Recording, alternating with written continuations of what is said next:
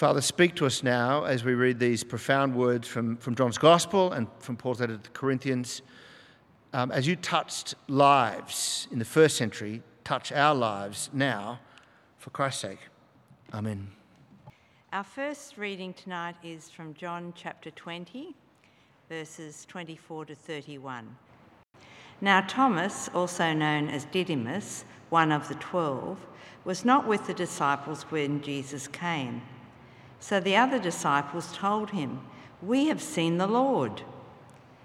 But he said to them, "Unless I see the nail marks in his hands, and put my fingers where the nails were, and put my hand into his side, I will not believe."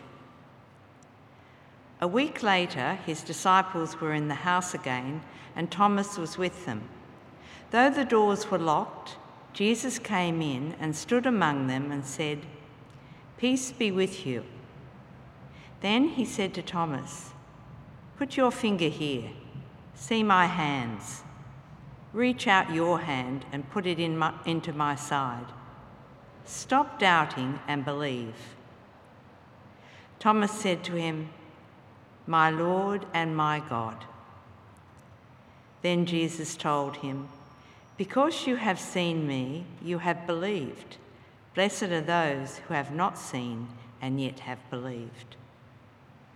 Jesus performed many other signs in the presence of his disciples, which are not recorded in this book. But these are written that you may believe that Jesus is the Messiah, the Son of God, and that by believing you may have life in his name. And our second reading is from 1 Corinthians chapter 15, verses 1 to 11. Now, brothers and sisters, I want to remind you of the gospel I preached to you, which you received and on which you have taken your stand. By this gospel you are saved, if you hold firmly to the word I preached to you.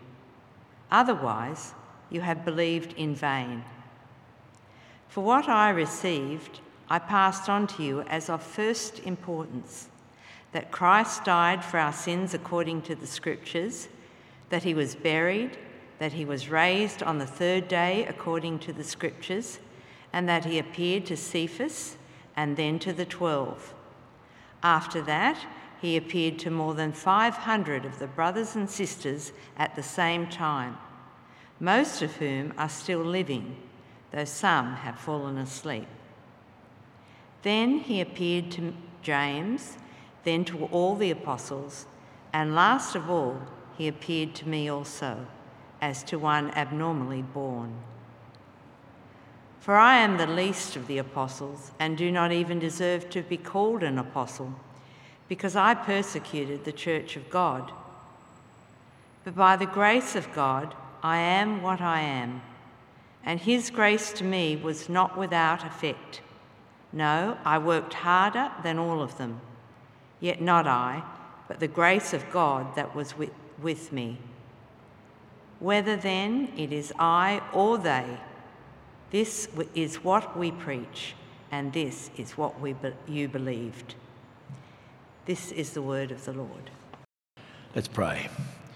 Lord, may your word live in us and bear much fruit to your glory. Amen. The topic of today's sermon could not be more important. If I may start on a personal note, it's of immense importance to me. It's why I'm here. I don't mean here preaching this sermon in the series. I mean in church at all, and where I gave my adult life to the ordained ministry. It's of immense importance to you also, whether you're a Christian believer or not. It's of immense importance to our world, if the truth be known. What is this immensely important topic? It is the question of the truth of the resurrection of Jesus of Nazareth from the dead. The question of the truth of the resurrection of Jesus of Nazareth from the dead. You'll see in the handout, my sermon has 3 points. It's of immense importance. It's a very big claim, and is it true? And that may guide you. Let me begin. It's of immense importance. The claim that God raised Jesus of Nazareth from the dead is immensely important because it's at the heart of all that the New Testament has to say to us. It is at the heart of the gospel of our Lord Jesus Christ. And as our sermon series beginning today will show us in the coming weeks, the truth of the resurrection of Jesus of Nazareth from the dead has profound implications, as we'll find out next Sunday when I join you again, on who is Jesus for today. Then profound implications for our salvation, profound implications for our present life, profound implications for our future, and profound implications for the future of the universe. Take the resurrection of Jesus out, and the whole edifice of the Christian faith collapses. In 1 Corinthians 15, Paul asks his readers to imagine for a moment what it would be like if the resurrection of Jesus of Nazareth from the dead didn't happen. Let me read a couple of sentences. 1 Corinthians 15, verse 14. If Christ has not been raised, our preaching is useless, and so is your faith. Verse 17. If Christ has not been raised, your faith is futile. You are still in your sins. Then those also who have fallen asleep in Christ are lost. That's how absolutely central the resurrection of Jesus is. It's at the heart of the gospel, as I said. Let me give two simple examples of that. 2 Timothy 2:8. 2 Timothy 2:8. This is Paul writing. Remember Jesus Christ, raised from the dead, a descendant of David. That is my gospel. Can't be simpler than that. Remember Jesus Christ, Jesus Messiah, raised from the dead, a descendant of David. That is my gospel. Or slightly richer way of formulating it, the opening words of the letter to the Romans. Paul, a servant of Christ Jesus, called to be an apostle and set apart for the gospel of God, the gospel concerning God's Son, who was descended from David according to the flesh and was declared Son of God with power according to the Spirit of holiness by the resurrection from the dead, Jesus Christ our Lord. Paul can even say that saving faith is faith in the resurrection. In Romans 10 verse 9 he writes, if you confess with your lips that Jesus is Lord and believe in your heart that God raised him from the dead, you will be saved. Simple as that. And when you look at every gospel proclamation in the book of Acts, and I want to come to that next week with you, some of them, not all of them, you'll find that every single one of them is uniformly focused on the resurrection of Jesus from the dead. That's how immensely significant the resurrection of the Jesus from the dead is. Second point, it's a very big claim. Its truth or otherwise may be of immense significance, but it's also an astounding claim that's being made. A very big claim. When the early Christians claimed that God had raised Jesus of Nazareth from the dead, what they meant was that he had really been dead and he was raised to life really in his body. Recent research has shown that for first century Jews, resurrection meant bodily resurrection, nothing else. So when the early Christians claimed that Jesus had been risen from the dead, they were not saying his spirit lives on. They were not saying he'd gone to God. They were saying that he once dead was alive, his body, and he had been raised. If I can draw these two lines in the air like this to represent death, they were not saying he died and was now up with God. They were not even saying, as with someone like a Lazarus, he died and then was brought back into the world of mortality. They were saying that he died and then been raised on the other side, transformed. As Paul writes in Romans 6 verse 9, we know that Christ, being raised from the dead, will never die again. Death no longer has mastery over him. Another interesting point, the English translations of the New Testament often hide from us, it's not their fault, it's the trouble with English language, that when the New Testament writes about Jesus being raised from the dead, the word the dead is often plural, most often plural. That is, he is raised from the dead ones, or from among the dead ones. The dead not as an abstract phrase, but a concrete thinking of those who are dead. He was among the dead ones, and now he's been raised from the dead ones. That's resurrection. Now, it's a claim so very big that unfortunately you'll find often even Christians attempting to calm it down, flatten it out to mean something else, so it's easier to believe. Like Serene Jones, president of the Union Theological Seminary, who once stated in a New York Times interview that the resurrection of Jesus actually meant, quote, "The ultimate love in our lives cannot be crucified and killed." Well, that may be, but that's not resurrection from the dead. Nor does it mean, as I heard in the liturgy of the Scottish Episcopal Church, I went to church to a Holy Communion service back in 2019, and as they were recounting the great acts of God, we had this sentence describing the resurrection, I imagine.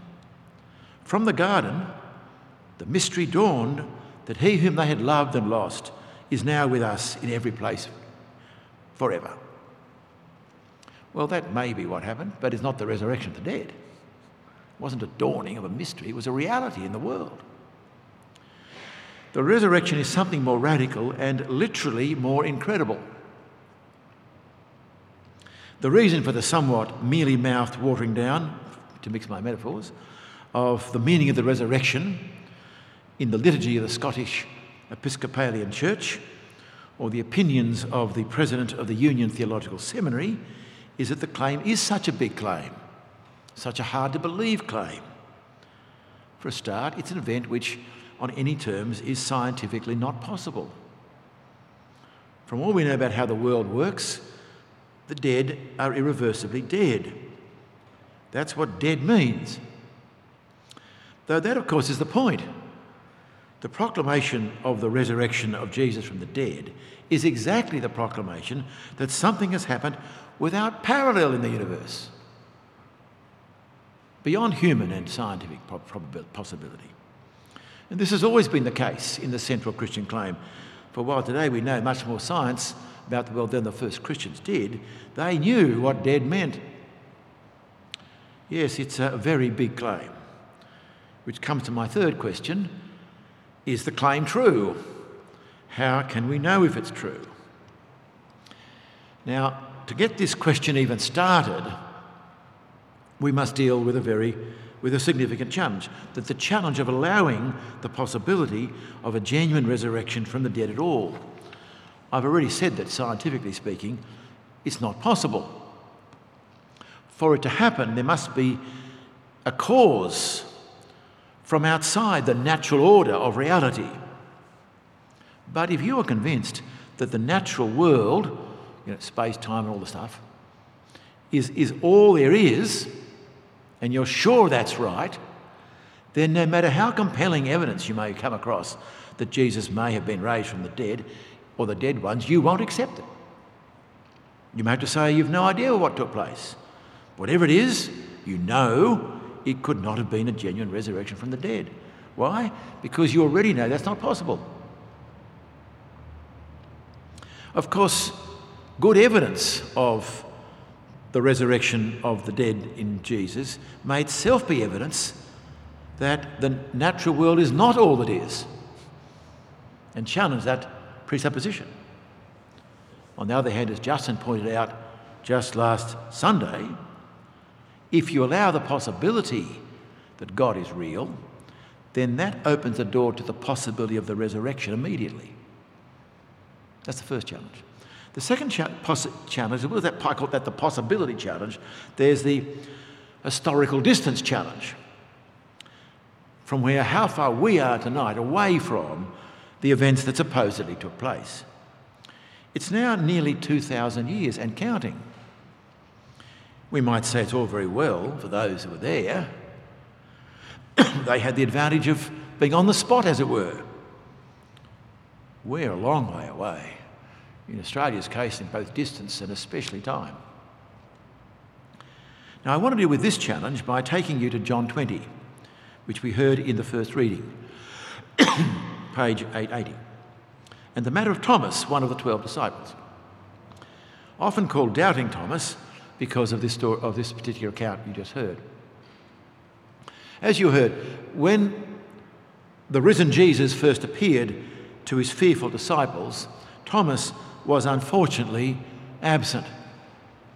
Now, I don't know what he was doing that night, but I hope it was something pretty important, something worth it. But he wasn't there anyway. When the disciples told him they'd seen the Lord, he refused to believe it, saying unless he himself saw it, in fact touched Jesus to prove it, he wouldn't believe. A week later, in fact tonight if you follow it, last Sunday being Easter, this evening as it were, they were alone together in the same room. This time Thomas was with them. I bet he never left their side the whole week. Though the doors were locked, Jesus appeared among them as he had the week before. And turned to Thomas,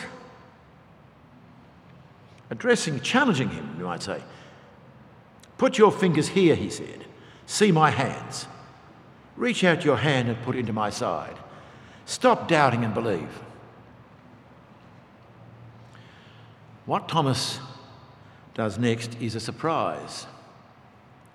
Without touching Jesus' wounds, as he said he would, he addresses Jesus in more exalted terms than any other person in the entire Gospel of John, more exalted even than John the Baptizer. He says of Jesus, "My Lord and my God." This is an example of what New Testament scholar Richard Bauckham calls, quote, the highest possible Christology, the inclusion of Jesus in the identity of God. The highest possible Christology, the inclusion of Jesus in the identity of God. And Bauckham shows that the decisive step of including Jesus in the identity of God predates any New Testament writing. In other words, they believed that before any book or letter of the New Testament was written, and was made at the beginning, as we see here. We'll be looking further next week at what the resurrection meant for Jesus. But today I want to focus upon what Jesus said next in John 20:29. And I think this sentence, unlike the NIV, should be read as a question, as a kind of Jewish question. Because you've seen me, you've come to believe? Blessed are those who have not seen, yet come to believe. I think that's the way it should be read. Because you've not seen me, you believe? Blessed are those who have not seen and yet believed. Annoyingly, there are two different Greek words that mean quite different things, but are both translated in English as blessed or blessed.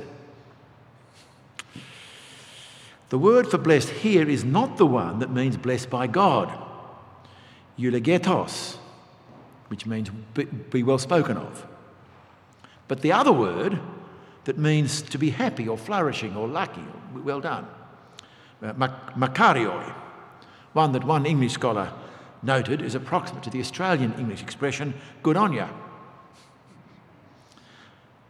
By the way, that's the words used in what we call the Beatitudes in the Sermon on the Mount. Good on you, O meek. Good on you, O poor. Because you've seen me, you believed? Good on those who have not seen and yet believed. But how and why? How can someone not see and yet come to believe? How could Thomas? Is Jesus calling here for blind faith? Is that where we're left? Not quite. Think about it. There is a way that Thomas could have not seen and yet believed. He could have not seen and yet believed by trusting the testimony of the other disciples who'd seen. They'd seen and told him, "We've seen the Lord." He refused to believe them.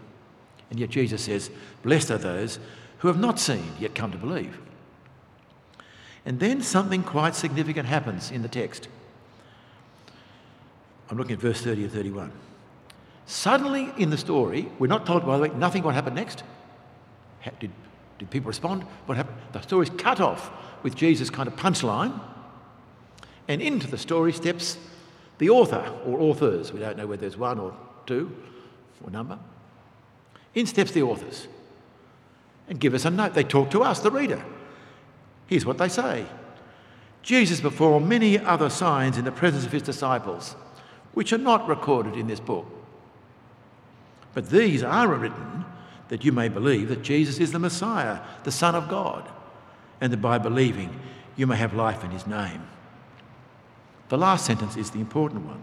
These signs is the language used in John's Gospel, what we would call wonders, including, of course, the resurrection, that he performed in the presence of his disciples, are written that you may believe that Jesus is the Messiah, the Son of God, and that by believing you may have life in his name. The authors of this gospel are doing for us what they did to Thomas. They're testifying of what we have not seen. The difference between us and Thomas is we can't wait a week and then check it out ourselves and see. We're too far away from that for that. Testimony is when someone sees or experiences something and then tells others who, because they trust the witnesses, come to know what the witnesses saw as well for themselves. So here, the disciples saw and experienced much of Jesus. They tell us, and thank God it was by writing down, so that nearly 2,000 years later, we who have not seen can yet come to believe by trusting their testimony. And through that have life in the name of Jesus. This is not all just about facts, it's about life in the end. I think that's how we overcome the challenge of the historic distance. Now, we could just leave it there, but I want to take it one step further, because the resurrection of Jesus from the dead ones is a very big claim, and we would do well to reflect further whether we should accept their testimony. The question I want to put is this: what best accounts for that testimony that Jesus was raised from the dead? Is it trustworthy or not to be trusted? Let me briefly tell you how I approach this. It's in 2 steps. Step 1, I think there are very good reasons to treat at least 2 historical facts or historical realities as effectively historical facts. There are 2 things we can start with. One is that Jesus' tomb was empty. The other is that people had some kind of experience of seeing Jesus alive. In themselves, they don't prove the resurrection, but I think they are a good starting point. There are good reasons to treat Jesus' tomb as empty, an historical fact. I'll give you 2. One is that remarkably all the Gospels report that the empty tomb was discovered by women. You say, big deal. Listen to what first century Jewish historian Josephus tells us about Jewish law at the time. And I wish to apologise for any offence that I'm about to give by quoting Josephus. This is what Josephus tells us Jewish law was at the time, right? I quote, "Let not the testimony of women be admitted on account of the levity and boldness of their sex." Too much levity and boldness appears to trust them in a court. Now, right, so you would not report that the tomb had been discovered by women, except if it was. Otherwise, you're shooting yourself in the foot. Simple as that. That's a very strong evidence, I think, that something veridical is going on here. The other is this.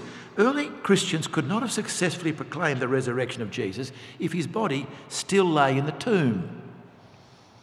Back in those days, and not everyone knows this, I think, there was a system of double burial.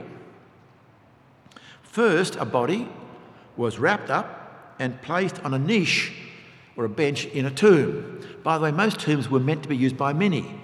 Now, we're told by the New Testament that Jesus was a new tomb. He was the only one at the time. But in practice, you could put a number in. That's partly why you put all the spices and ornaments, to try and avoid the awful smell when you go in again. That's the primary burial, right? Then a year, 9 months later, whatever it was, you go back. The flesh is decayed, so you gather the bones from the niche and you put them in a box, a limestone box called an ossuary, where the body is then, the remains are then kept. That's the second burial. In fact, archaeologists have found a number of ossuaries in digging up Jerusalem. Now, that's what Joseph of Arimathea planned to do with Jesus' corpse in due time. But the moment Jesus' rotting remains were undiscovered, the claim of resurrection, together with the entire Christian movement, collapses. It didn't happen. It didn't happen because there was no body in the tomb. I think the empty tomb does stand as just as solid as you can think about these things, as historically sound. Now, the other piece of solid fact, I think, is that people had experiences of seeing Jesus alive. That's not proving it, we're saying they had experiences of it. The reason we can be sure of that fact is that not just the gospel accounts, but pieces like you just heard read in the second reading, opening passage in 1 Corinthians 15, which Paul is reminding his Corinthian readers, not something new. He's not saying, I'm telling you this now. He's reminding them what he told them before. He has to remind them because the Corinthians were a particularly ratty church and had gone off the rails yet again. He's reminding them. Now, he would have reminded them sometime in the year, using our form of counting, about the year 50 to 55. That's 20 years after the events purportedly had taken place. But here he said he received them. And if he received them on his visit to Jerusalem, that's bringing it out to within 1 or 2 years of the reported events. And what are these events? Well, listen to this. Firstly, he describes, as it were, the heart of the gospel. For I received what I passed on to you, of first importance, that Christ died for our sins according to the Scriptures, that he was buried, that he was raised the third day according to the Scriptures. By the way, that you'll find in the Nicene Creed still. It's the very core of the longer of our two creeds, that little piece from Paul. But then comes the interesting bit, verse 5. And that he appeared to Cephas. That's Peter's Aramaic name for Rocky. Then to the 12. After that, he appeared to more than 500 of the brothers and sisters at the same time, most of whom are still living, although some have fallen asleep. Then he appeared to James, then to all the apostles. Then Paul adds a bit about himself. And last of all, he appeared to me also, as one abnormally born. Paul is aware that his appearance of the resurrected Christ on the road to Damascus is out of sequence with all the others. That's the point he's making. Now that's very, very interesting because a lot of these we have no other evidence for. This is all news to us. For example, appeared to Cephas. This presumably is on the day of resurrection before he appears to the 12. We have no record of that except when the two people who are on the road to Emmaus walk with Jesus, discover he's alive, rush back to Jerusalem with red-hot news. They get there and say, but here's Jerusalem. No, we know. The others say, we know he's appeared to see Peter, Simon. So somewhere he's appeared to Simon. The one I find also fascinating is to James, who is Jesus' brother. If you know the Gospels, he was pretty cool on Jesus at the time. And here he is, appeared to James. And he turns up very quickly in the New Testament, in the Acts of the Apostles, very quickly the leader of the Jerusalem church, especially once Peter has to flee. You'd love to know what was that. But for the 500 at the one time, many of whom are alive, so there's a stack of people out there. Well, it's a remarkable list, I think. Something is going on. I think if we can take a sound, whatever you want to believe about it, there is very strong evidence that many people had I've seen Jesus alive experiences. Now, part 2, the second step. Here's the question. What is the best explanation we can give of these two, not just one and one, but two solid historical facts together? By themselves, each one, maybe you could dismiss that one as hallucinations, this one as, I don't know, something went wrong there, but two together. The empty tomb and the experiences of the risen Jesus. What best explains them? Now, of course, it is possible to make up any number of crazy theories. Any number. Especially if you want to completely resist where this is taking you. But for me, the most compelling answer is the one given within the New Testament itself. The best and most compelling explanation for the body of Jesus not being in the tomb and the numerous reports of meeting the resurrected Jesus is what the disciples themselves said had happened. In the words of Peter's reported speech just a month after the death of Jesus, God has raised this Jesus to life, and we are all witnesses of it. That is the best explanation, that it is true. We have reason to accept the testimony. Although we have not seen, we do believe and have life in his name. Although I don't want to suggest this is all simply about reason and evidence, important as that is. God, through the work of the Holy Spirit, opens eyes and turns hearts. He's also involved in these matters. You may remember at the beginning of this sermon, I said that the truth of the resurrection of Jesus is of immense importance to me personally. And it's why I'm here. It's why I'm a Christian and why I've given my adult life to the ordained ministry. It's why I'm preaching this sermon, you might say. Although I grew up with an active Christian background, when I approached young adulthood, I put the whole of my Christian faith up for review, as I think you probably ought to, actually. Was I believing all this stuff just because I'd been brought up that way? I remember tossing the issue round and round. Eventually, I came up against the rock of the resurrection of Jesus Christ from the dead and its truth. The Christian faith was true. In fact, it was truer than I'd thought, as it were. And that's why, with all the naivety of an 18-year-old, I set my course to the ordained ministry, knowing almost nothing about myself or the church I'd set myself to serve, which may have been just as well.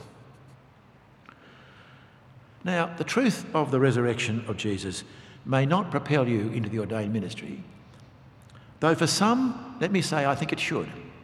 For some, I think it should. But whatever it does, it cannot but change you profoundly. It cannot but affect your life profoundly. It is of immense importance. It is a very big claim,